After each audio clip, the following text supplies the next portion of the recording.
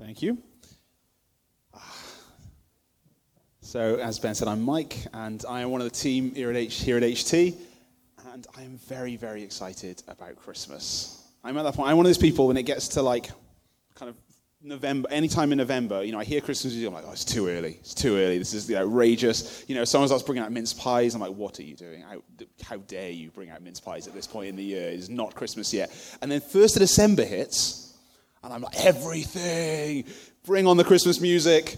Start playing it everywhere. I'm like, literally everything in our house has Christmas music on. I'm like, Christmas jumpers, Christmas decorations start going up.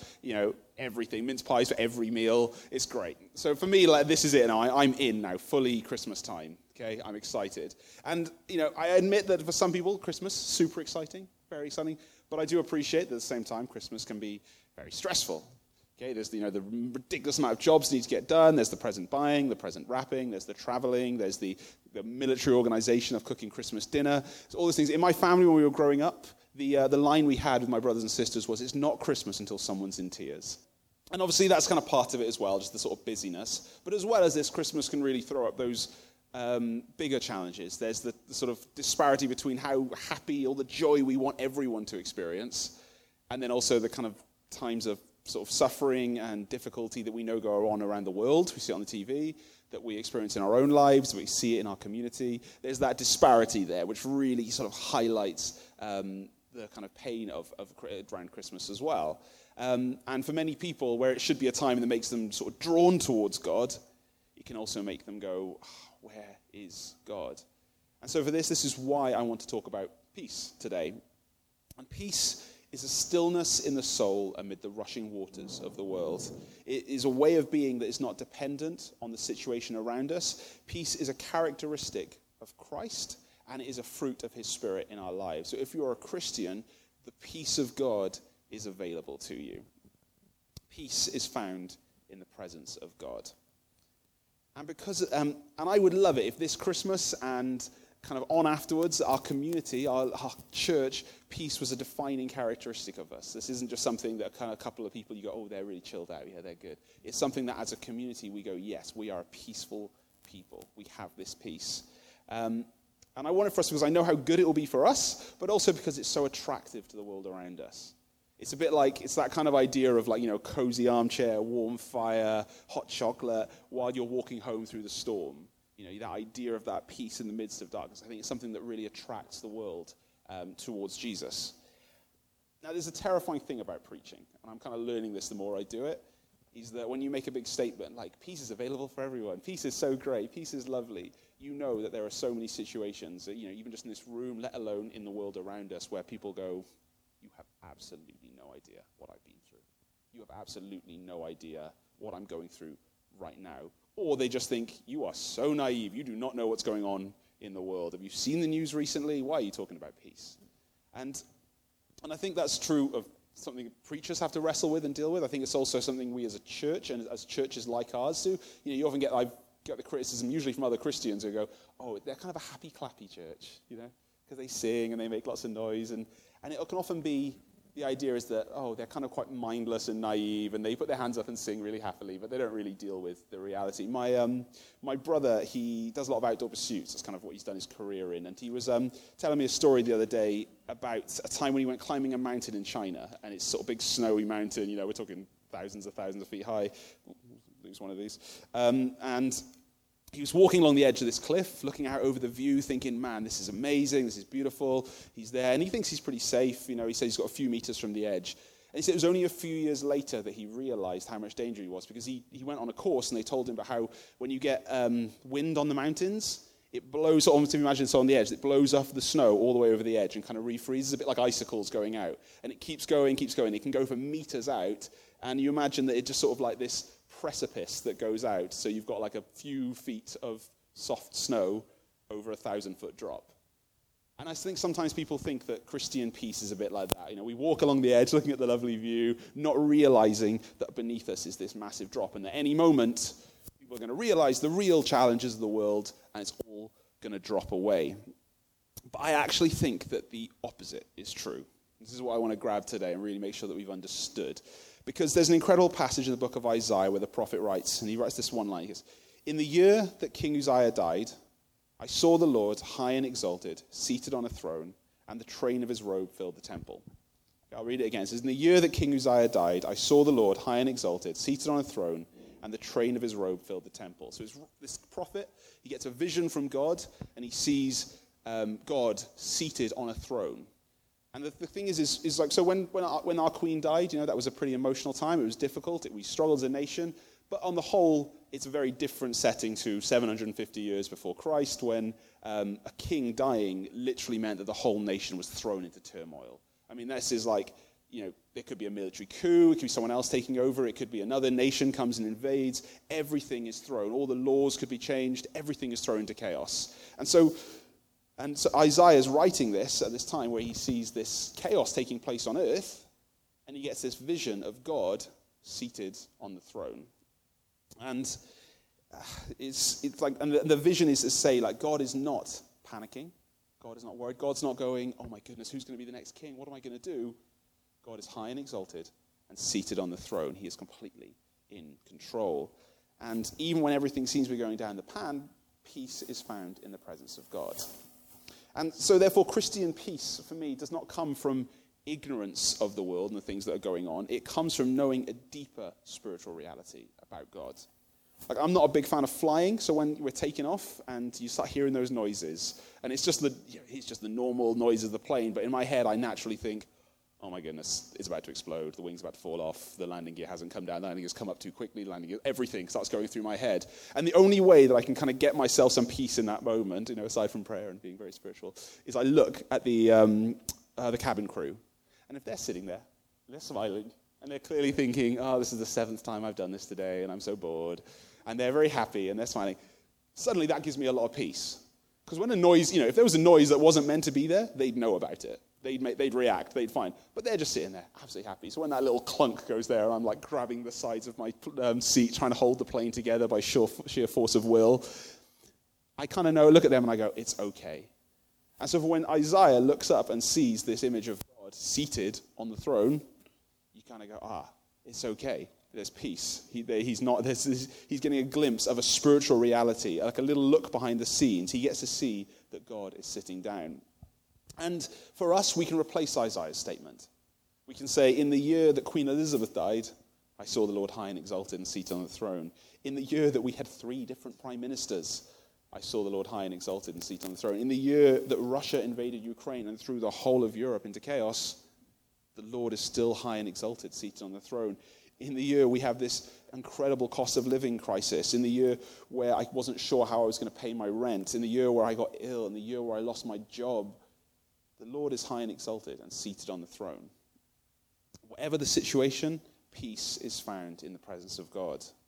And I do find it incredibly frustrating when usually other Christians have this call church like ours happy and happy clappy, because it completely undermines the incredible faith that is required to look at the problems in the world, to be completely aware of them, and to still turn to God in worship and say that God is good. Like, I'm still getting to know people in this church. Like, some people I know better than others, and I'm sort of hearing other people's stories.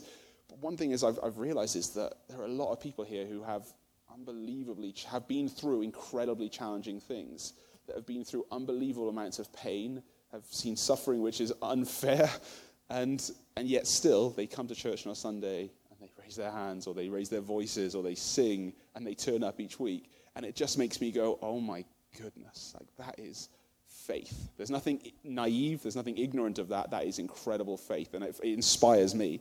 That is a resilient joy that comes from the Holy Spirit. The peace of God is a bit like when kids are learning to swim. I don't know if anyone's done this. When you put them in the water, okay, I'm picturing my son Sam right now.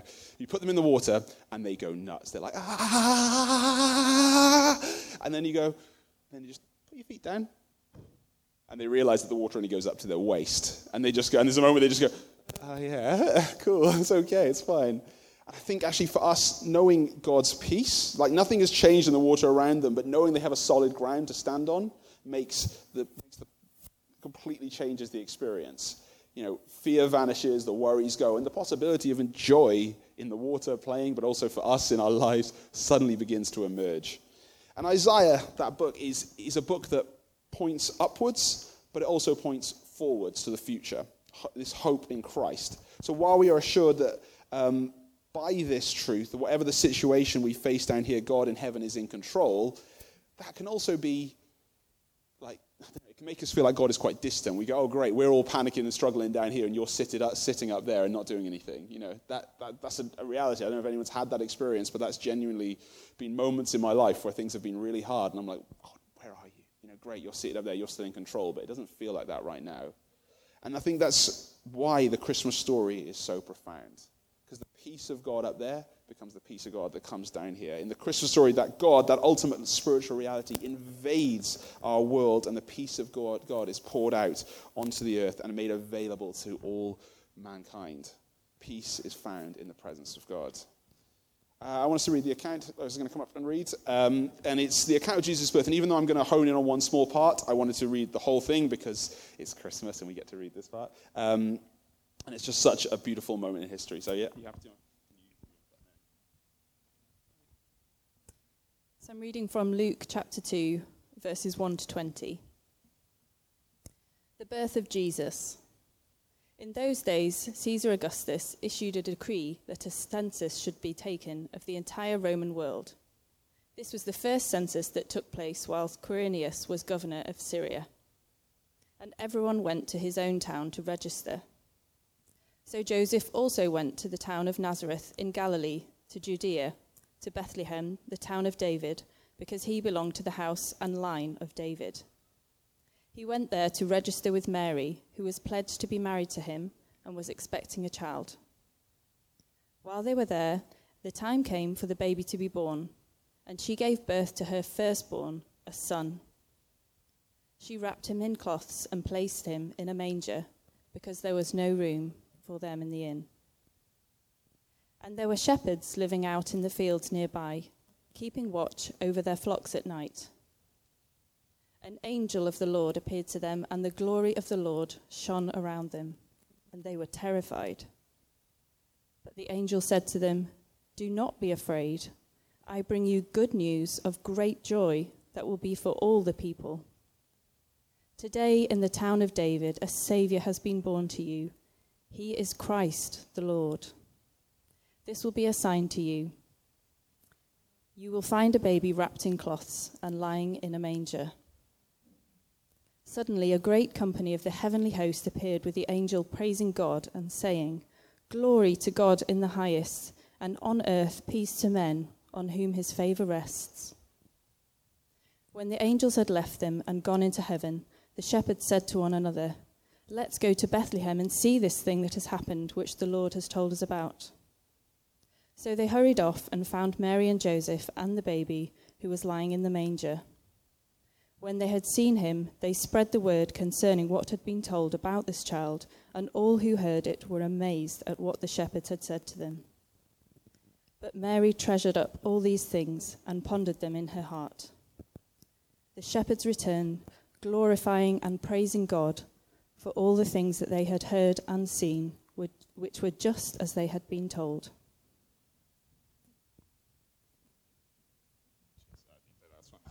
Cheers, thank you very much. I absolutely love the Christmas story. I just think it's so good that you have the almighty God who created the entire universe coming down, born in a stable because there was no guest room available. Do you think the angels turned to each other and were like, "Oh my goodness, which one of us was in charge of bookings? Oh, how did we let this happen? The utter outrageousness of this. Sorry, God, there's no room at the inn." The Christmas story is a little bit crazy. Because then you come the angels, they come in heralding the good news, this event of incredible cosmic significance, and they want the whole world to know except everyone's asleep because it's the middle of the night. So they have to go out to the hillsides and find some shepherds who happen to be the only people awake at the time, and they tell them instead and get them to come along. And then you get in the Gospel of Matthew, you get the story of the wise men who, God sends a star for them to follow. I mean, if someone sends you a star, you follow the star, but instead they go, "Oh, no, we'll go a different way." Who ignores the sat-nav? It's like, so they go the opposite way. They go to the wrong place. They almost miss the whole thing. And it's just this crazy, because as messianic births go, this one it's a bit of a shambles. It's just there's this chaos that takes place. And I love it because even though it is chaos, in the middle of it is Jesus. And the declaration of the angels in this crazy situation is glory to God in the highest, and on earth, peace to men on whom his favor rests. The entry of Jesus into human history makes available a profound peace that is not dependent on circumstance. It is a peace that is available to everyone through Christ. God comes down into earth in a dirty stable in a time of political and social upheaval, lives the life of a peasant, dies a horrible death on a cross, and in the life of Jesus, God fully engages with reality. So when Christians read the Bible, we're reading deeply human stories of loss and suffering, hope and perseverance, betrayal, disappointment and faith. Like when you read the Bible, you're not getting like a nice, lovely version of the world. You get everything, all the chaos, all the darkness, all the problems, and you see God throughout all of it. And even church history is full of ups and downs. There's times of these incredible expansion of the church, moral purity and bravery, and then there's times of infighting and persecution and corruption. As Christians, we're not unaware of this. There's no naivety in Christianity. I think particularly in the UK, to be a Christian is to come face to face with the brokenness of humanity, the reality of evil, the challenges of suffering, and even when it takes everything within us, even when we feel cynical and angry, we still declare and depend on the goodness of God. And all this is wonderful. This is great to say, lovely. But the question is how? That's what we want. How do I get hold of this peace? Lovely to say peace is available, but when I feel anxious about the mold in my house, when I feel terrified about getting ill or someone I love dying or losing my job, then it essentially becomes meaningless if we have no how. Paul, the apostle, writing from prison to the church in Philippi, and just get that, the situation, he was in prison. He knew what he's talking about when he talks about peace and chaos. He's in Philippi, he says, "Rejoice in the Lord always. I will say it again, rejoice. Let your gentleness be evident to all. The Lord is near. Do not be anxious about anything, but in every situation, by prayer and petition, with thanksgiving, present your request to God. And the peace of God, which transcends all understanding, will guard your hearts and your minds in Christ Jesus." So what we want is the peace of God, that spiritual reality which existed behind the curtain of this world and then has been made known and available through Jesus. We want that in our lives, but how do we get it? Paul says, do not be anxious about anything, but in every situation, by prayer and petition, with thanksgiving, present your request to God. So our situations, our anxieties, our concerns, how are we going to afford to pay for Christmas this year? What am I going to do if my work find out that I've not been doing my job properly? What if I get ill? Every situation, by prayer and petition, present your request to God. The suffering is real. We're not denying that. This is not ignorance of that. The burdens are heavy, but the God who sits in heaven is willing to take them. In a previous church, I used to be in charge of the setup and operations, and I was just as a volunteer. I used to do things like laying the chairs out and stuff and getting a load of things set up. And it used to be that, on days when I wasn't there, I'd be really anxious. I'd be who's going to do this? Who's going to get this done properly? There's things that they don't know how to unlock that door and all this kind of stuff. And there was always one guy who I knew. If I said, "Can you cover this? Can you just get it done?" He would just do it perfectly. So there's other people you kind of go, "Oh, this isn't going to work out." But here, if I gave it to him, he would just get it done well. And it just meant that I could then be at home, be peaceful, and not worrying about it because things were safe in his hands. And when we offer our worries to God, we are placing them in the hands of someone who is infinitely more equipped to deal with them even than ourselves. We do this prayer ministry thing, this time we get each other to pray for one another because we genuinely believe that when we bring things to God, it makes a difference. In prayer, through Christ, there is an incredible exchange. We place all our burdens on him, and he pours out his peace on us. I'm not saying it's a fair exchange, but it's definitely great in our favor. Peace is found in the presence of God. I was praying with some friends the other day and asking all kinds of things in prayer, and I had this long list of problems and issues that I just wanted God to deal with. And by the end of the prayer time, I just found myself on my knees, but filled with the overwhelming peace of God. The situations hadn't changed in that moment. They hadn't been dealt with. But my own ability to deal with them, my own sense of peace, my ability to respond, all of that had been just taken, and it was just given peace instead. And peace, and it's how do we access this peace? So it's found in the presence of God, and we're invited to God through Christ Jesus. 1 Peter says, cast all your anxieties on him because he cares for you. Cast all your anxieties on him because he cares for you. That God up there who comes down here cares for us. Like, it's so easy to look at that sort of statement, though, and just think that handing our worries over to God is just code for ignoring the problem, or praying about it and then not really doing anything about it. But I want to say that peace is not easy. Let's not ever get that mistake. Peace is something that we fight for in faith. It is trusting God with things, even when we don't feel like we can. We often prefer to worry and to panic because it gives us a sense of control, which we all love and like to have. But the offer of God is to cast our anxiety on him, and that is an incredible act of faith. And peace isn't inaction. It doesn't mean doing nothing. In a state of peace, God is in heaven, but in a state of peace, God comes down to earth as the Son and enters into the world. But it is in peace that he comes into our lives as well through the Holy Spirit. Peace is the state of your heart and your mind as you respond to the suffering and the challenges of the world. We don't act out of panic and chaos, but out of the confidence that comes from knowing God's rule and his reign in every situation, and that he has intervened in the suffering of this world. Peace is the starting point for action.